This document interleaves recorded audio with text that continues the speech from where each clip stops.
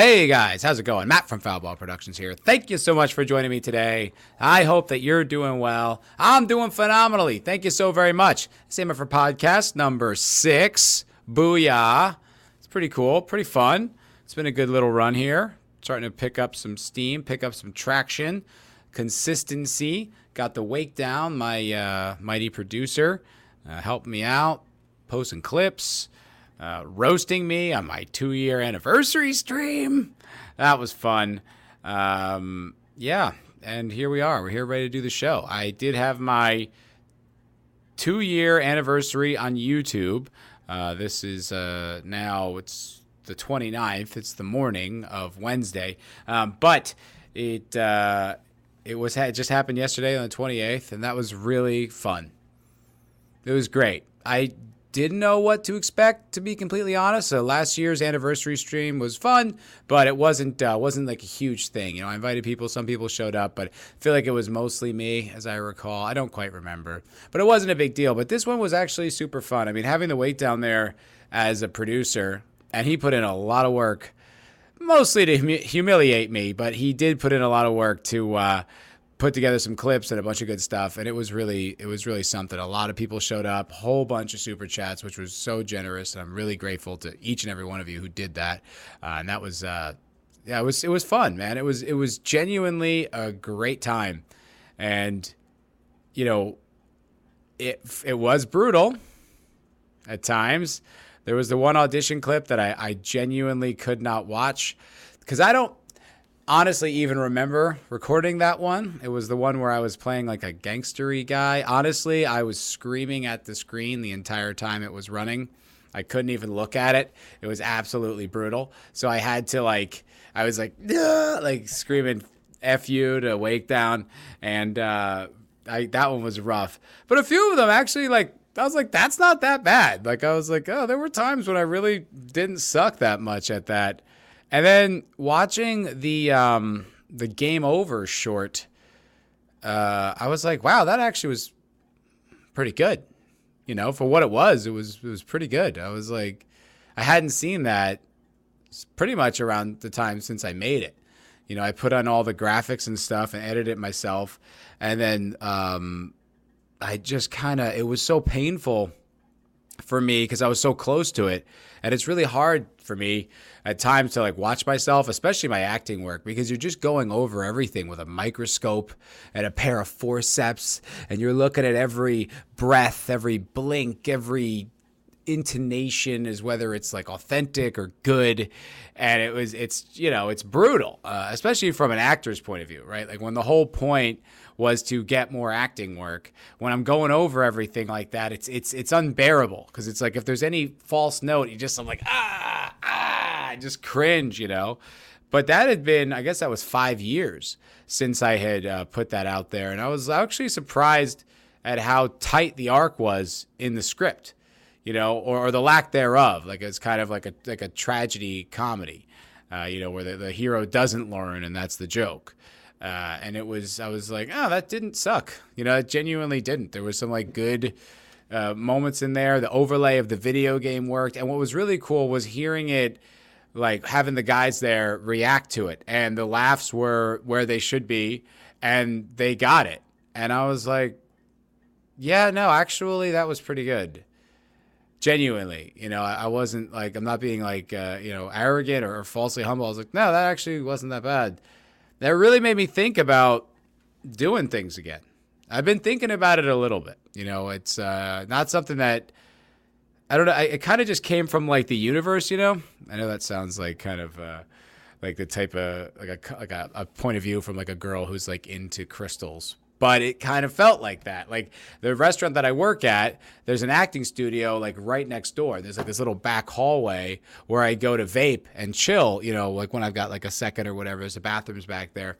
And there's all these acting classes right there. There's a theater, which doesn't interest me. I mean, you know, all due respect, theater's fucking gay. It's so gay. And they were doing some musical theater thing, which doesn't interest me in the slightest. But, you know, I'd be lying if I didn't feel a bit left out watching them all perform. And all those like the highs and the lows and the excitement of being involved. I was like a little jealous, and kind of put that out of my head. And then I see these like actors all the time, they're reading their sides, and every once in a while I get a little curious, and I just ask them a question. And this one girl I remember specifically was, acting. I'm just like, oh, are you auditioning? And she's like, well, I don't have like an agent. And then I remember hearing that. I was like, oh, you're really new at this. And I was like, oh, like, you don't need an agent. Actually, agents really just got to take money. What you should be doing is going and networking with casting directors. You should get them to know who you are. You should call them, text, email them, whatever it is, get in contact with them. And this way, when you do go talk to an agent, you actually have relationships with casting directors. There's some value in you as an actor. You're not just a hopeful wannabe wanting everybody to make your career for you, which is what most actors think the business is. And who can blame them? I mean, no one really prepares you for what the heck you're supposed to do in the career of being an actor. It's like, I want to win the lottery professionally. It's like, all right, good luck, hope it works out. But, and she was kind of like, oh, did you used to do this? And I realized I had like a lot of wisdom and insight. And I was like, oh yeah, okay, there's that. And whatever, put that out of my head. And then the other day, I was talking with this girl in the hallway. Pretty cute. Got her number.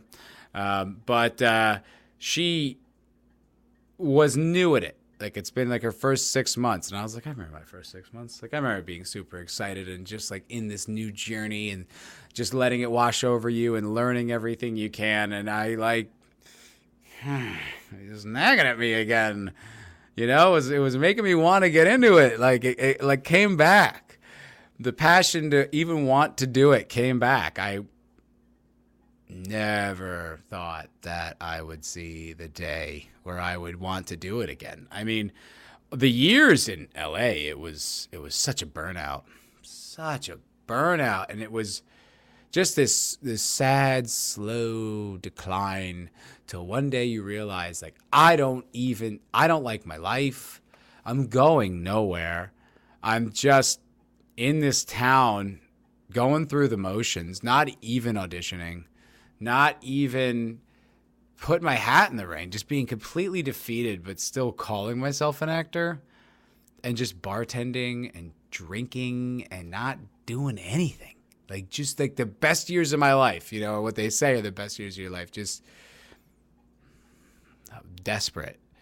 And it sucked. And I remember telling my buddy, like, probably maybe 6 months to a year before the pandemic hit, just being kind of just so disillusioned with the whole thing. And he was just like, yeah, he's in the same place. Because it's, how long can you grind at something with just such meager results before you just are like, ugh, enough of this, And you just, and that town just grinds you under its gears and has no remorse, no respect, no concern, no consideration, no care. You're just a nobody. You're a nothing. You didn't make it yet. You don't even count as a person, And it was something that like was a reality for me, but not something I was like consciously acknowledging.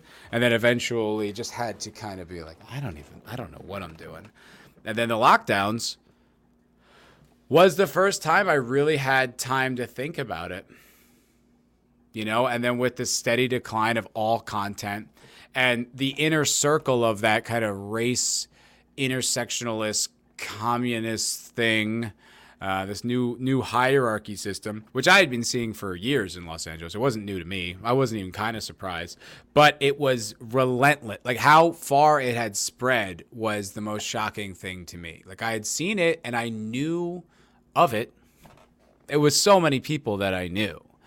But I didn't realize it would be ubiquitous. And once it became universal, it was all content, and we just had time to sit down and talk about it, whether it be, me just listening to Gary all day or me starting up my own YouTube channel and talking about it, is when it became clear to me, right? And it was this thing. It was like this just impossible monster that wasn't going anywhere.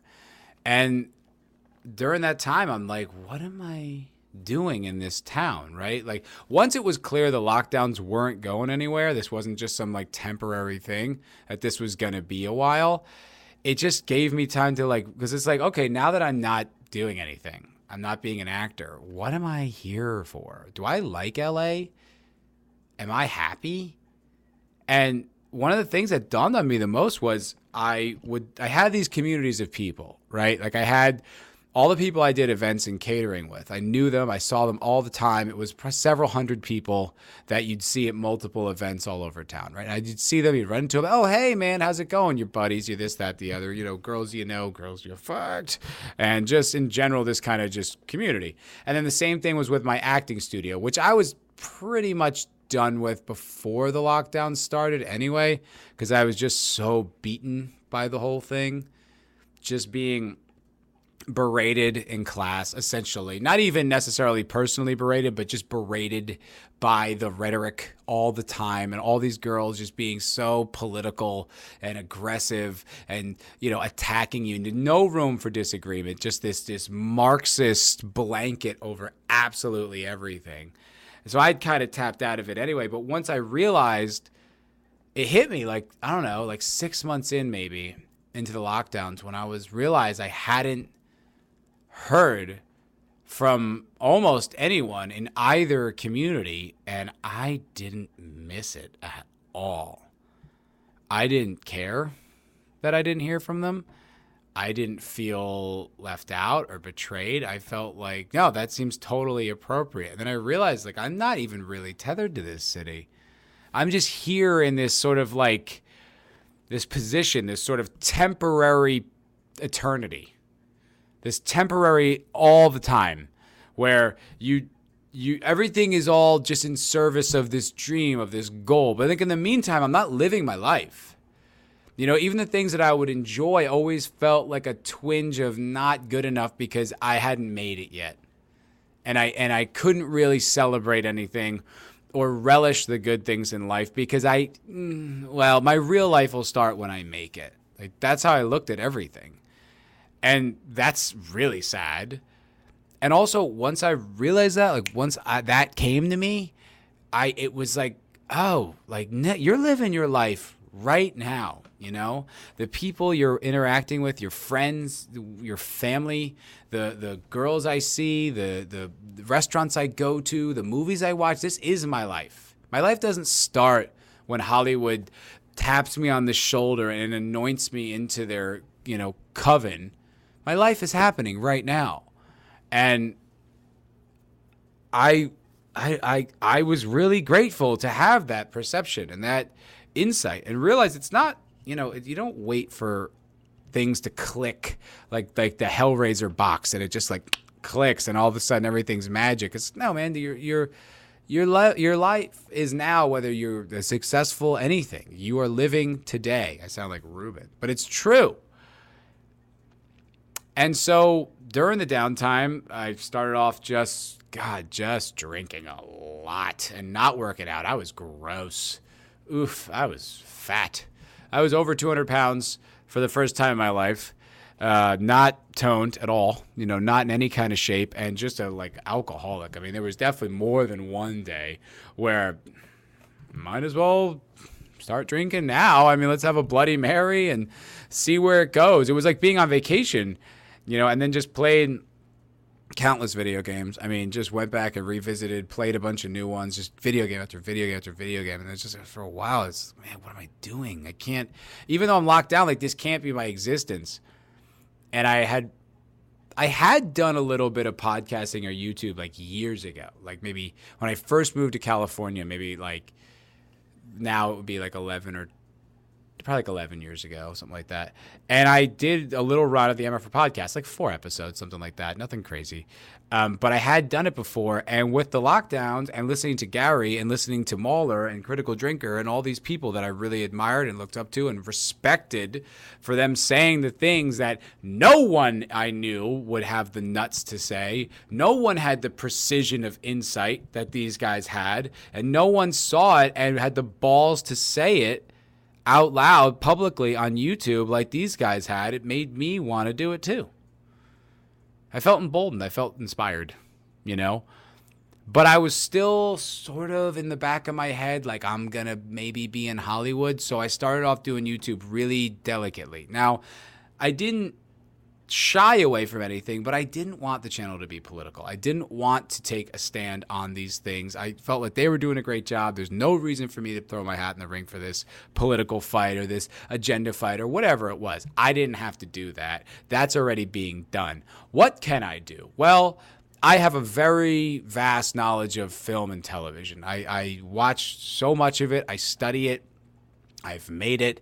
I give a shit about it. It's something I genuinely really care about. So while we're all sitting home doing absolutely nothing day in and day out, why don't I recommend some movies that people probably have overlooked or maybe never even heard of? So I started doing that. Instead, the Matt's Obscure Movie Recommendee Show, right? I started putting out a few of those videos. They're not that great. They probably have some redeeming qualities, but they're just not great videos. First of all, they're way too long for your first YouTube videos. They're all like a half hour long. No one's watching that from someone with no subs, rightfully so. And they are, like, I should have released each movie as its own episode. Would have been better, 10 or so minutes roughly. But, you don't know when you're doing YouTube. You have no idea, obviously. You have no idea when you start any endeavor. You don't know what it is until you do it and figure it out. And so I was doing that for a while. And then I started doing streams with my friend Lindsay, who I love those. I still think those are actually pretty interesting conversations. There's one where we talked about Lord of the Rings and the Amazon Lord of the Rings show. And this was well before we knew anything, back when it was all essentially rumor. And Lindsay's a big Tolkien fan. And so we talked a bunch about that. And then I did a stream with my buddy Jared, who's a big movie fan. But we kind of started to grow apart because he's still like a big movie fan. He's a director in LA. And I was more like, I want to just attack it. Like, I kind of don't want to just praise Hollywood. Actually, I kind of fucking hate Hollywood right now. And I sort of just want to eviscerate them. And he's just kind of like, it's not really my angle, even though he's a base dude and he's got a lot of the same opinions I do. He just didn't really want to take that angle. He just wanted to praise movies, which was still cool. Like, I still had a great time talking with Jared. I think Jared's a terrific guy. But it just was, I just felt the shift. I was more like into political action on this whole thing. And he was more into just, still liking movies. And we just kind of grew apart. Always intended on doing something again, but it just kind of never materialized. And then when I started really doing like the Umbrella Academy stuff, that's when it changed. That's when I really got into like criticizing and being comfortable with it. And that sort of was the direction the channel took after a while, was just, all right, I'm going to say what I believe about whatever I feel like I want to talk about. It was mostly media, and it had been for the majority of the channel, probably until like I'd say the beginning of this year. The end of last and the beginning of this year, when me and Vidge were just kind of like, what are we doing? Are we going to do this forever? Are we just going to, every time they do something stupid, we're going to get on YouTube and get mad about it? Vidge said it first. I was like, yeah, that's what we're doing. What are you talking about? And then the more I thought about it, the more I was like, yeah. Like, it's kind of like where someone's got like puppet strings over us and they're like, hey, guess what? Spider-Man's gay. And you're like, no, he's not. And then we made like a video, you get mad about it. And it was like, like we're part of like this cycle, like part of this whole thing. And I don't know, like it just felt like we were being manipulated. Like we were just part of this machine. And it just became lame. And after The Expanse season 6, like I was very like, just had a big lull in even wanting to do YouTube. What do I have to say about anything? Am I even interested in this anymore? Like, what is my point here on YouTube? Why am I doing this, And sadly, me and Vidge breaking up, as it were, but we're not. We're going to do more stuff. I love Vidge. And we're already talking about bringing back the Culture Crime Fighters in some regard. But the fact that I didn't have the partner anymore. I didn't have a reliable Wednesday show to do and to build towards and to clip and all that stuff and kind of build as my brand. Once that went away, I had to replace it with something because I wasn't done. Even though I was confused, I knew I wasn't done. And that's when I started doing this. And doing this has been great Because as challenging and awkward as doing a solo podcast by yourself for an hour without an audience and just releasing it and being like, hope you like it, it's actually been really liberating. And it's kind of helping me find my voice and exactly what I want to say and put out there, like why I even do any of this. It's been actually really invigorating. And that combined with hiring the Wake Down as the editor and helping with the Clips move and going to the Dallas meetup and kind of reminding me of what it is that I like about the fandom and the people involved, I kind of feel more excited than ever to do YouTube stuff. Like I'm actually kind of pumped to like be back and be a part of it. And today's like 2-year stream was sort of the culmination of all that. It was like, all right, to go through the motions of a 2-year stream, but having Wake Down like go through all this stuff and having like all this history to even pull from, all these like obscure, references to like early stuff that happened in the stream when, very few people were watching or barely remember or any of this stuff. It was kind of like fun. Like there's like lore. There's like lore to Foul Ball Productions, and there's like people who've been around for a long time who've been watching this stuff, almost since the beginning, which is like really flattering and interesting and kind of like curious. It's like, it's like friends that I've never met, that I just talk to through chats, but that are always around, and them and they know you, and it's really funny. And it's like, you put yourself out there, you humiliate yourself, but it's part of the gag. It's like, that's why I always brought this stuff to the streams that were embarrassing, because it's going to suck for me, but everyone else is going to laugh, and that's funny. You know what I mean? I could take the embarrassment. I could take the humiliation. Like I said, the audition tapes were a little rough. Those were tough to sit through. Not going to tell you that didn't hurt. The two that weren't that bad was not that big of a deal, and I'm lucky he doesn't have more of this, because I can't sit through that. I can't sit there and watch. That's too far. That hurts way too deep. That's too much. It's just, like I literally did break out into like a flop sweat watching that. That wasn't an exaggeration. Like I sweat. That was mortifying. Not okay.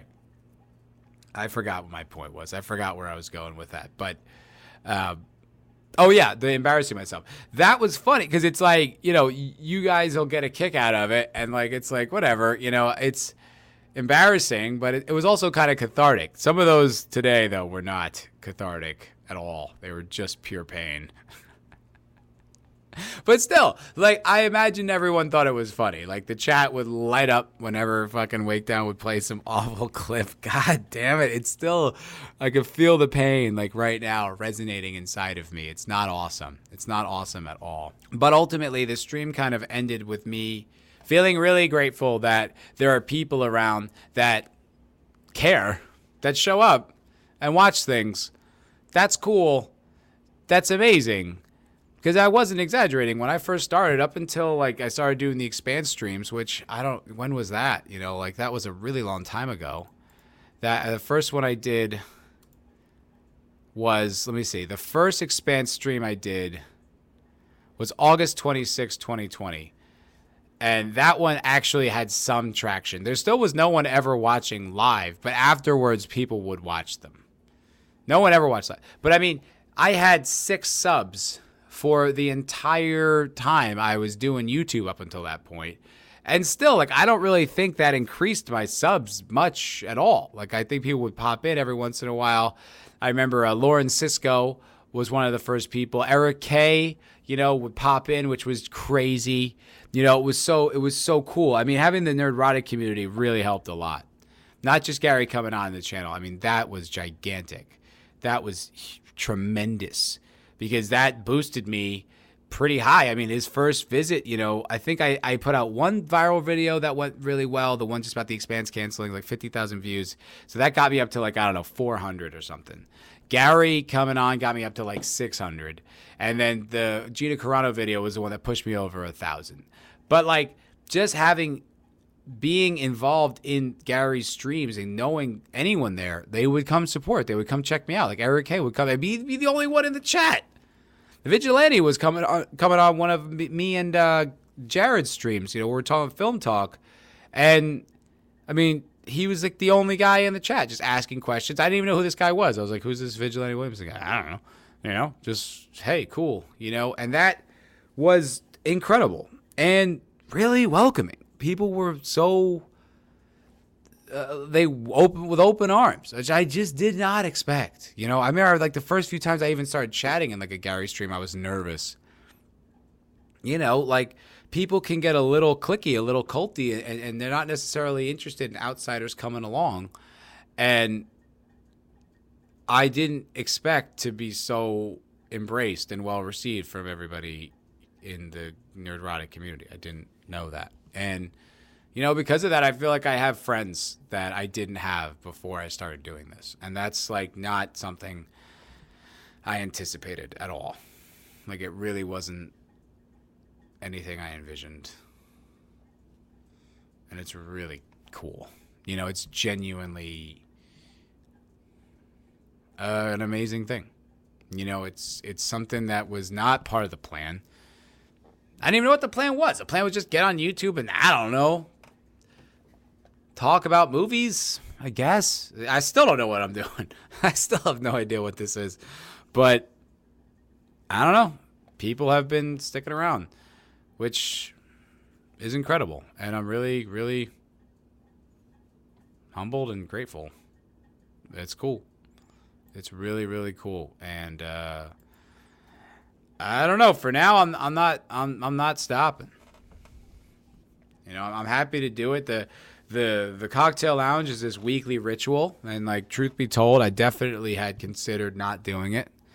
I had considered stopping it. Not because I didn't like it, but because it just, it's like you ask yourself these questions. Like, is this the best use of my time? Financially, is it a good choice? Because I work in the restaurant industry, and Friday nights are usually a pretty lucrative night. And so while I do make some super chats and stuff, which is incredible, don't get me wrong, it's not the same amount of money that I'd be making in a restaurant. So I'm like losing money. And I don't know. It had crossed my mind to stop doing it. But I'm so glad I didn't, because it's just like they're so weird. Like I never know what they're going to be. And they're always fun. Like it always turns out to be something interesting or weird or funny or just a good time. And I'm like, it's the most consistently successful thing I do. It's not huge. I mean, it's not huge. If we get 300 views in an episode, like that's great. But that's not like the point. Like the point is it's like this consistency. Like it's like this community, it's like a lot of the same people show up and say, what up? And it's like, it's wild. It's fun. We bullshit, talk about things of the day. I mean, sometimes, we go on these weird tangents. Like we did that one week where we talked about every vignette of Love, Death, and Robots, all the way through. And I had a blast. I could have gone through all the episodes they made. That was so much fun. Like that was some like, and it's, I don't know if everyone else liked it, but I liked it. Like when we talk about New Vegas for an hour, I like it. Like I have fun with that. I don't know if it's, there's this kind of thing you have to do when you're YouTubing, right? You have to make sure it's topical so that people who don't know you are maybe interested in what you're saying, right? Like you're talking about a story of the day so that someone who doesn't know your channel will be like, all right, maybe I'll click on it. Like you're just hoping for that generous click. Because I know myself, I'm not very generous with my clicks at all. Like I have the people I watch, and it's almost like a chore to watch someone I don't know, So it's like whenever anyone does click on my channel, I'm always like, that's so cool. Thank you. You know what I mean? It's like, you're great. You're better than me. And, so it's like you got to walk that line. But like at the same time, like I kind of want to hear what faction you'd choose in New Vegas and why. And I could talk about that all night. And I'm not like ashamed of that. I mean, I'm like, that's cool with me. Actually, we're talking about this. Actually, I'm like, maybe I should get like a New Vegas like talk stream together. So at least it's advertised well. And, Rock Fan and Wake Down and I and whomever wants to come talk about the game can just come talk about it. And then this way, it's like it's no one who doesn't want to be there will be there. They're just like, ugh, these guys are going to nerd about this old video game. Like, yes, it's so much fun. I still love the shit out of this game. It's just the best. Anyway, That was just a huge mental dump. Just dumped all over this podcast. But yeah, I mean, that's me. That's where I'm at with my creative life and YouTube. And it's 2 years, and it's a wild 2 years. I don't know. It's not what I envisioned. I didn't envision anything. I didn't know what I was doing. I didn't know what YouTube would be. I didn't know, like when Gary would talk about like him doing it and us being there is what does it for him. I kind of get it. Like, I kind of get it. Like, it was crazy living in Los Angeles and trying to be an actor and seeing all these things and just no one seeing it my way. No one understanding what it was actually going on. And if they did, they didn't dare say it. And so you just live in this world of bullshit. Just fucking phony things and like wealthy, pretty women telling you how things are. And it's like, shut the fuck up. You don't know anything. Like, and you talk on these premises, these beliefs that like, I've got it well. It's like, you drive a nicer car than me. You live in a bigger house than me. You're in a stable relationship. You get more acting work than me. How are you going to sit here while I am barely eking out a living, bartending, when the gigs happen, that I have privilege over you? What the fuck are you talking about? And you'd hear it. It was like nonstop. It was like if I said that to these people, if I disagreed, it was like saying the sky is, aquamarine is blue, another color other than blue. That it's violet all the time. It's like, no, it's always violet. I don't know what the sky is not blue. Shut up, stupid. Like, that's how they looked at it. And it's like, there's only so many years you can live in an environment like that and not go fucking crazy. And it's just, it was so ubiquitous. I cannot express to you how universal it was. Anyone who had a different opinion was like one in a million. It was just amazing how rarely everybody else was. They're all just like these fucking zombies, just cooked with all this bullshit. Telling me how The Last Jedi, Rey has like her story really mimics the hero's journey. In what way, Brit? In what way? This chick has no arc, no journey. And it's just about feminism because that's all you really care about. Your acting is a secondary thing to your fucking activism. Way more important. And that was everyone I knew. It's like, what am I doing? What are we all doing? We all decided to be actors to serve some fucking cult? Fuck you. That's not what I signed up for. That's not what I wanted to do. I wanted to make friends and make movies, and that's it. And I did make a few friends, and I did make a few movies, but it was not what I imagined it was going to be. And it was very disillusioning. Whew. Anyway, that was all babbly. I'm not entirely sure if there's a cherry on top. I guess the truth is that I'm sticking here. I'm doing this. Love it. I love it. I need it. I need it now. I'm addicted. I have a full-on habit with this, a dependency with YouTube and speaking my mind. Because otherwise I will just harangue other people in my life, and that's just not really fair to them. I need to speak my mind. I have to speak my mind. Have to. It's a compulsion. It's one of my biggest character flaws, to be completely honest, because it's like not everyone wants to hear my opinion on absolutely everything, but I have opinions on absolutely everything. I don't know why, but I do. And I have to tell someone. Otherwise, it'll drive me and everyone else around me crazy. So thank you for watching. Thank you for being a part of this, because otherwise I don't know who else would listen to me. I'd just be some crazy lunatic with a bag of Four Loko, fucking communists are taking over America. Like the guys I used to give my change to and smoke cigarettes with when I was drunk when I lived in L.A. I'd be one of them. We would just switch, and there'd be some new kid who came to L.A. with stars in his eyes and dreams, and I'd be like, what are they doing in Hollywood, kid? All grizzled and fucking horrible. No, I have to tell someone. I'm telling you. Thank you for listening, because it means the world. need to do it. And if I do continue acting, if I do continue entertainment, I'm still doing this. 100% still doing this.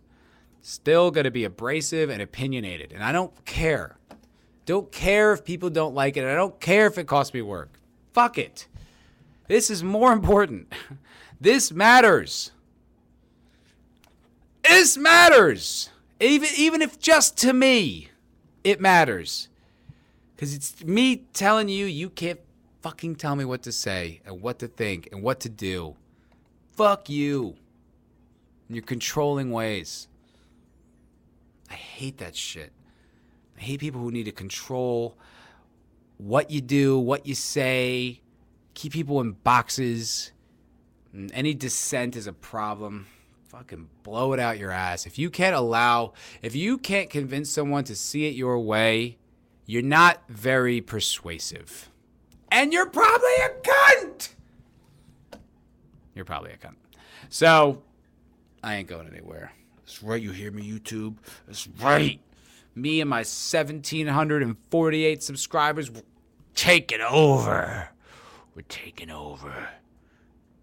Bow down before the Lord of YouTube. Foulball Productions. Yeah. And me, Wendell. Everybody likes me, right? I can't in good conscience do Wendell on this podcast without giving you the opportunity to protest. Right? You can protest in the comments below, but this is a pre-recorded podcast, so I don't think it's righteous if I don't allow you to express your loathing of him in real time. I don't know what everyone's so upset about, honestly. I think they're all just full of malarkey. That's what I say. Full of baloney! Ah, that felt really good. Thank you for listening to that. We've got some more things to do. More things to talk about. Here's a crazy story. This is very much a Culture Crime Fighters-ish story. Vigilante Williamson himself would absolutely have a lot to say about this story. But I was reading this at the bar earlier after work. Work has been fine. It was a little uncomfortable at first. It's still actually fairly uncomfortable, but it's not bad. It's just a little uncomfortable. I can take a little uncomfortable. It's not a big deal. The girl that I was seeing, we are on good terms. I would say I would ask her to be a little bit cooler to me, but you know what? As long as we're not at each other's throats. I was thinking about it actually, considering dating people at work is stupid for the most part, especially if you work in the restaurant industry. I was thinking about it. I was like, as much as I don't like it, as much as I kind of want her to be nice to me, you know what I mean, and still be warm and fuzzy. Considering how other times I've dated women at work and how nuclear that went and how bad things can get. As much as I'm not thrilled with the way things are, I'm kind of getting off easy. It'll suck for a few weeks, and then it'll just be whatever. Not so bad. Not so bad. And the real, demon queen no longer works there. So I don't ever have to look at that bitch again, which is awesome. That's a blessing. So, yeah, it's just been a little weird. Anyway, at work, went out for drinks, looking at this article. Well, I went out for a drink so that I could look up stuff while I had a beer and a shot. And I found this one. I found this article. This is a Vigilante Williamson tribute. This is a vintage Culture Crime Fighters type thing. Wait, now I have to. God, I am going to fire Wake down.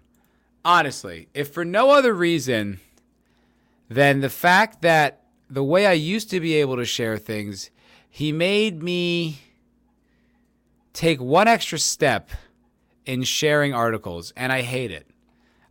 I've been on this stupid website for 2 years doing things exactly the same as I had been, and now he makes me do an extra step of adding something to the stream when I couldn't. When it was 1 click. Now it's 3 clicks, because 4 clicks to share something. You have to click on the tab, then click share, then click back to the stream, and then click add to stream. When it used to just be 2 clicks. Tab, share, done.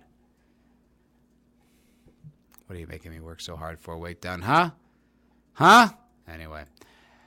Yoga teacher, 34, who vanished into thin air when she was accused of killing love rival, is still alive. He's still alive. 9 shots and he's still alive. Or 7 shots, or however many shots it was. That's a Godfather reference, kids.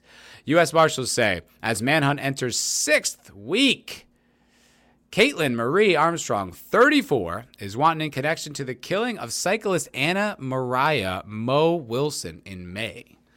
This happened in Austin, Texas, folks. So some crazy bitch killed some other bitch in Austin while I lived here. Crazy. Armstrong was interviewed by Austin police officers on May 14th after they discovered she had an open misdemeanor warrant.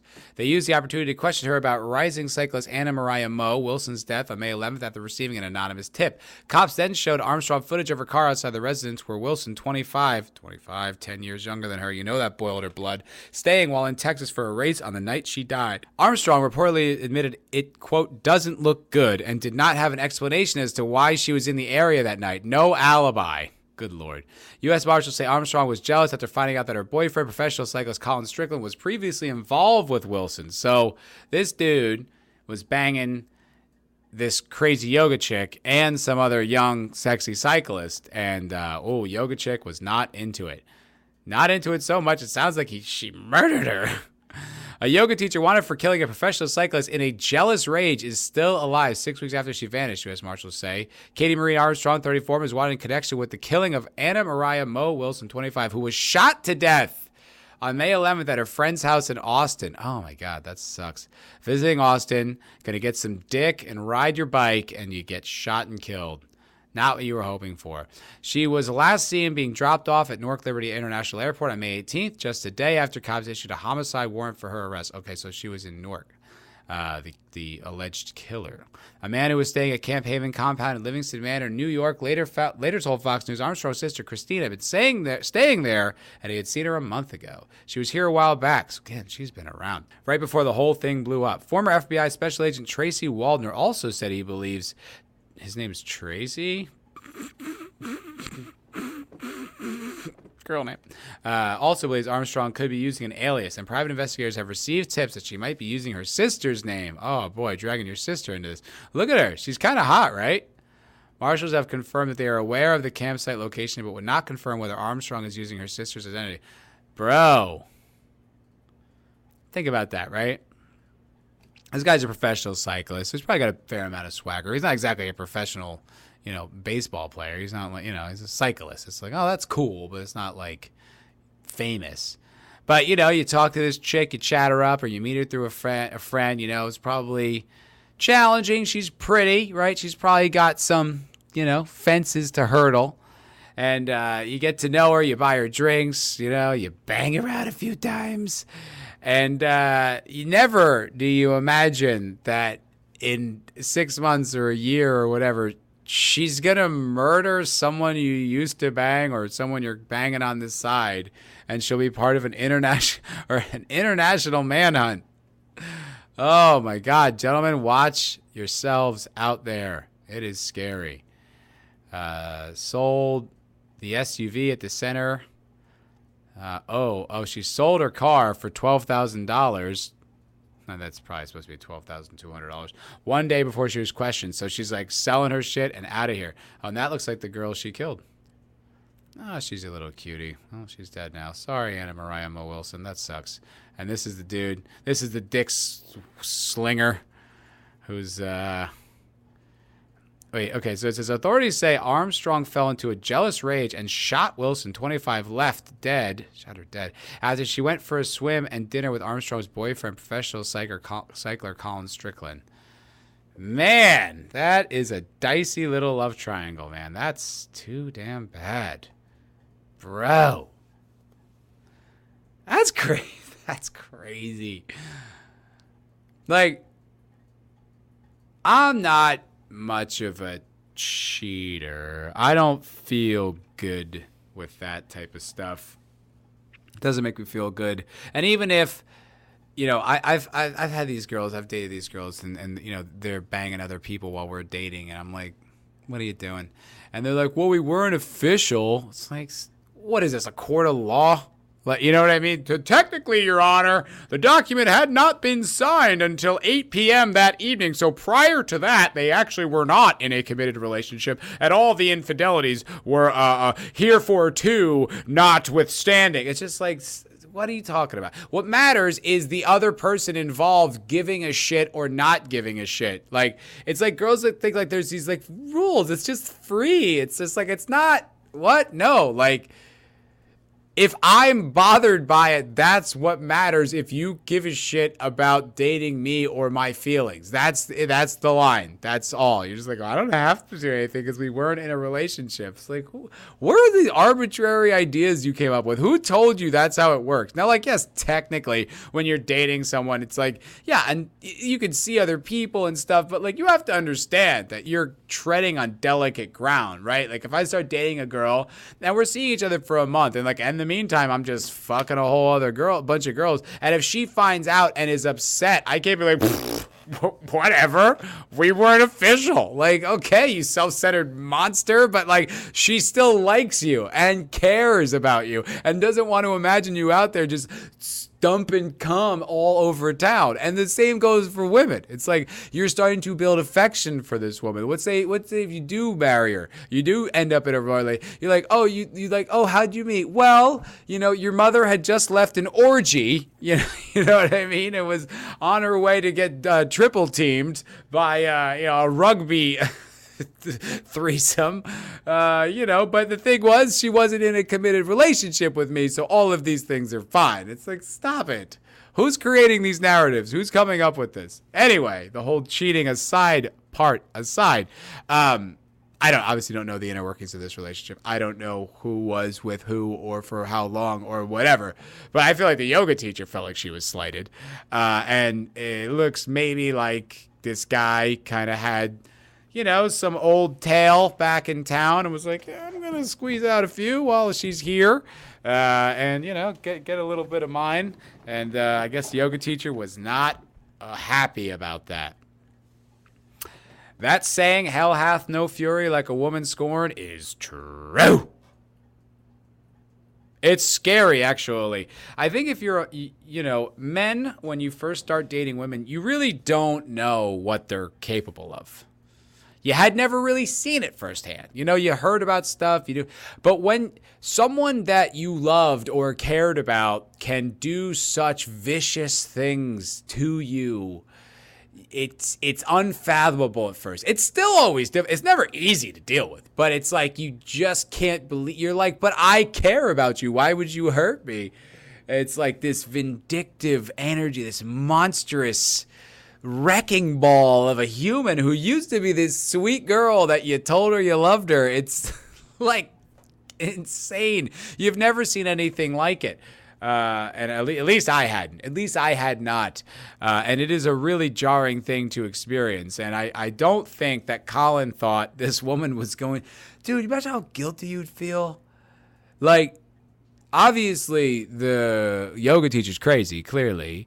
But, like, just bringing this poor girl into your love life drama and it got her murdered, you'll never get over that. Even though it's 100% the other woman's fault, it's still like one of those things where it's just like, if you're like, I'm kind of seeing this girl, she's a little possessive, maybe you should stay at a hotel, not like I don't want you here. It's just probably not the best move. The girl could still be alive, right? Like, even though it's totally reasonable to be like, yeah, I mean, cheating shouldn't end up in someone's death, especially if you're not married. It should end up in anyone's death anyway, but it's just like, if you're not married, it's kind of like, yeah, it sucks. It's very unfortunate that he's doing that, and I feel really bad, but you cannot kill the girl. You can't murder her. That's a little far. That's a little much. The penalty doesn't quite fit the crime there, I would argue. But that man, like that, and that guy, like, has got to explain it. I don't know if he has to, but there's a potential he has to explain it to that girl's family and their friends. And now it's this big story. And it's like, you're the dick head for, letting this crazy woman in your life. And I bet I always say this, and I would venture to guess, if I could just bet my entire year's salary on this bet that no one will take, that there might have been a few red flags before she gunned down the chick you were sleeping with, you know? Like, that's the thing about abusive relationships and unhealthy relationships that I don't have a whole lot of empathy for, only because I have made that mistake many times, and I will tell you universally, I knew ahead of time. Every single time one of my relationships went nuclear, went boom, blew up in my face, I already knew the girl I was seeing was a handful. It didn't just fall out of the sky. It wasn't like suddenly one day she got a crazy look in her eye. I knew. I already knew, and I overlooked it. And I made excuses, or I rationalized, or I just flat out was like, whatever. Like, I just, like the whole Johnny Depp Amber Heard thing. I'm like, I think Johnny Depp was wronged. I don't think, the Hollywood machine, the way they turned on him, it became this Me Too thing, which was horseshit, obviously. But in his personal life, there's no way before he married her, he didn't already have a pretty strong understanding that this chick was a little unwell. She's a little off kilter. I'm fairly certain he already knew that. And I would believe that to be the case almost universally. I'm sure at times it happens. Someone's repressed memories come to the surface. They have a psychotic break and turn into a different person. I'm sure that happens. I'm sure circumstances turn people into different people. But I still don't believe that someone was normal one day and then the next day shot a girl to death because you were fucking her. I don't think that happened. I just don't. I mean, I'm not there. I don't know any of the players. I don't know the principals. I just don't believe that. I'm pretty sure she was probably nuts and probably nuts in the sack. And so you kept her around. And even though you got to know it was dangerous, you did it anyway. I don't know. But I would, like I said, be willing to bet the year's salary I make on the potential. There might have been a few drunken nights. She might have keyed his car, might have, said some insane off the wall banana shit that you should be huge red flags. You shouldn't keep this unhinged person around you. Isn't it funny too that she's a yoga teacher? Namaste.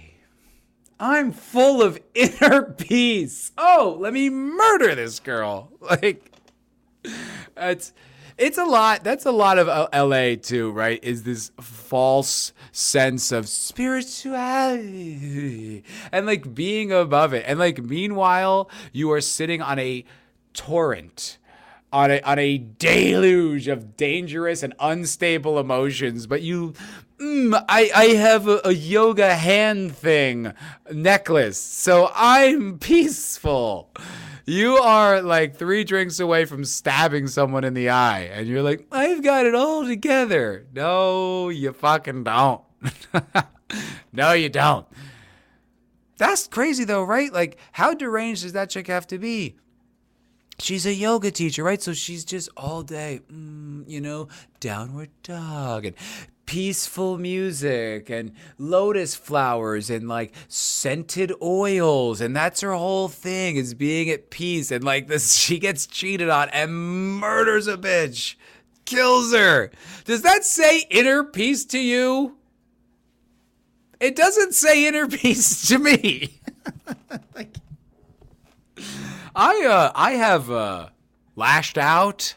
I have said things I didn't mean. I've gotten angry at times and, had some aggressive thoughts. But I'm not going to sit here and tell you, namaste, and have this phony face like I've got it all together. My life is just, it unfolds as the universe decides, and I just accept it as it comes. You know she said this bullshit at get-togethers to her family, to her friends, and meanwhile there's a murderer inside of that shell. A literal murderer who's just, and like has like judgmental takes on things, it's just like violent video games or probably raunchy comedy, right? Like that's not good for my chakras. Yeah, you know what else isn't good for your chakras? Murder. First degree murder. Think it might put your aura out of whack. You know what I mean? I know it's like, there's a young girl who's dead, and that's not funny. But this is. Like, it's just funny that she's just like, namaste. Ah, you crazy bitch. You slept with my boyfriend thing. Oh. Wild. Wild, man. Pretty nuts. How much time do I have left here? 56 minutes and 38 seconds total.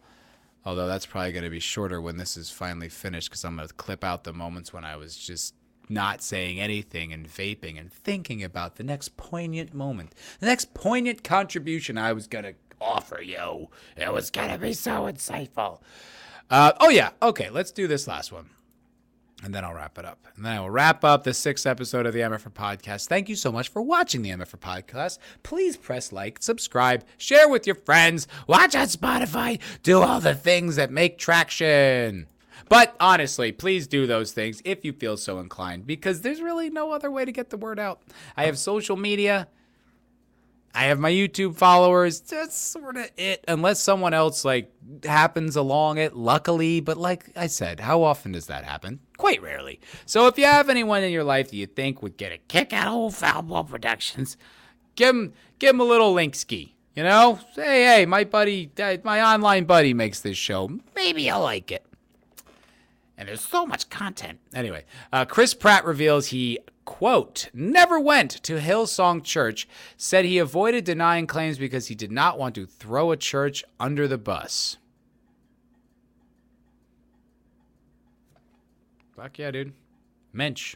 Pretty badass. It's an interesting article. Like, for instance, I just took a big vape drag and you didn't even know it because I cut it out. Movie magic! After years of being hounded for his supposed attendance of the Hillsong Church, much of which was rooted in opposition of the institution's holding of, quote, traditional Christian thought on gay lifestyles and gay marriage, Guardians of the Galaxy and Jurassic World star Chris Pratt has revealed that while he has never had any personal relation to the church, he declined to speak to the accusations in order to avoid, quote, throwing a church under the bus. Which actually this is an interesting one, because I remember one of the last times I was in one of those acting classes when I just couldn't take it anymore. I remember, it was like one of these little queen bee types, one of these little coven leaders was talking about Chris Pratt, and he's a conservative, said it like that, as if everyone in the room automatically had the same opinions as her. Do you know how uncomfortable that is? Because I don't want to be like, I'm a conservative, because I'm not, but I also am I don't hate him because of that either.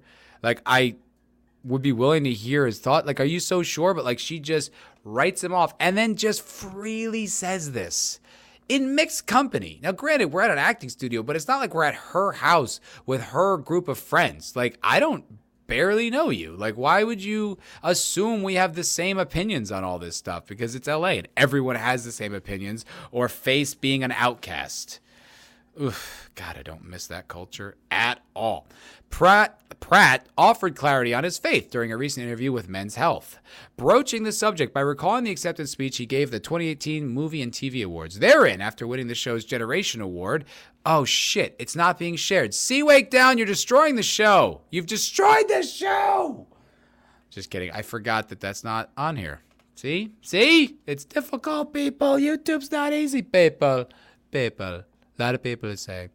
I don't think my Trump's very good, but I do like doing it. Anyway, an honor awarded to beloved actors whose diverse contributions to both film and television have turned them into household names. The actor told the crowd his 9 rules for life, 6 of which he declared as God is real. God loves you, he added. God wants the best for you. Believe that, I do. Now, I don't really have any problem with that, but I don't know. Is that the place? The Teen Choice Awards or whatever. I mean, whatever. Do whatever you want, Chris. I'm not telling you what to say. It's just, I don't know. Maybe it seems like a big swing. Anywho, reflecting on that speech, Pratt told interviewer Mickey Rapkin, Pratt told interviewer, and Pratt, Okay. Maybe it was hubris. Might be a little bit, might be. You could just be grateful, not lecture people, but whatever. It's not a big deal. For me to stand up on the stage and say things that I said, I'm not sure I touched anybody. Religion has been oppressive as F-K for a long time, he said, speculating as to why some feel uncomfortable with his speech. I didn't know that I would kind of become the face of religion when I'm not really a religious person. When I'm really not a religious person. I think there's a distinction between being religious, adhering to the customs created by man, oftentimes appropriating the awe reserved for who I believe is a very real God, and using it to control people, to take money from people, to abuse children, to steal land, to justify hatred, Pratt said. Whatever it is, the evil that's in the heart of every single man has glommed onto the back of religion and come along for the ride. I can't argue with him there. I'm not a religious person. I don't have anything against religion. Don't get me wrong, but I do hate when people do that, when they can't distinguish the two, when they can't separate. They're like, I don't believe in God because some people in the church hate gay people. I'm like, those things are unrelated. Unrelated. Like I heard Jim Norton making a point as such today on the Jim and Sam show, saying something like about that. It was just saying like about how creationism can't be real because God is obsessed with gay people. And it's like, that's, first of all, utterly absurd. And secondly, God can be real and all the people on earth could have also gotten it wrong. Those two realities can coexist. Like, I don't know why they have to be one or the other. It has to be everything Bibles and churches and people say is true. And God, and that's the only, or there's nothing. It's either that or nothing. It's like there's no middle ground. There's no compromises. They got some things right and they didn't get everything right. That can't possibly be a conclusion. I don't understand why that's so difficult to rationalize. Like, you don't have to like the church. Who gives a fuck? It's not the same thing. It could be a gross misinterpretation. It could all be wrong. It's totally possible because it was all written by man. And the whole point is that we're fallible. I just think that's a juvenile way of thinking. It's childish and just, nihilistic and just dismissive and negative. And it's like, oh, shut up with that boring take. We heard you. Ugh, you don't like the church. Whoa, hot take, buddy. Make sure you wear gloves. I don't want you to burn yourself on that hot take. I think there's a distinction between being religious, adhering to the customs created by man, oftentimes appropriating the... Oh, wait, I already read that. Continuing on the topic of faith, Rapkin turned to the claims of the actor's Hillsong attendance, to which Pratt admitted, I never went to Hillsong. I had never actually been to Hillsong. I don't know anyone from that church. That's why he didn't clarify at the time. The actor responded, I'm going to throw a church under the bus. Before adding the caveat, if it's the Westboro Baptist Church, that's different. Yeah, fair enough. Those guys can all fucking rot in a goddamn big fire. I don't care. Mercy's for Jesus, not me. Fuck you people. I hate those cocksuckers. They're monsters. They should all just be lit on fire. We should all roast weenies on them. Roast weenies. What a ridiculous thing to say. But they're just awful. Yeah, I get that. But it's kind of like saying, I'm not going to be like, well, fuck these people. That's a pretty base take. I don't know anything about this church, so maybe they hate gay people. I have no idea. But I like that. I respect that. He's just going to be like, I'll take the heat. There's no reason for me to throw an entire group of people who are generally pretty nice under the bus because it looks bad in Hollywood. That's dope. Much respect, bro. He also clarified that as he was at the time the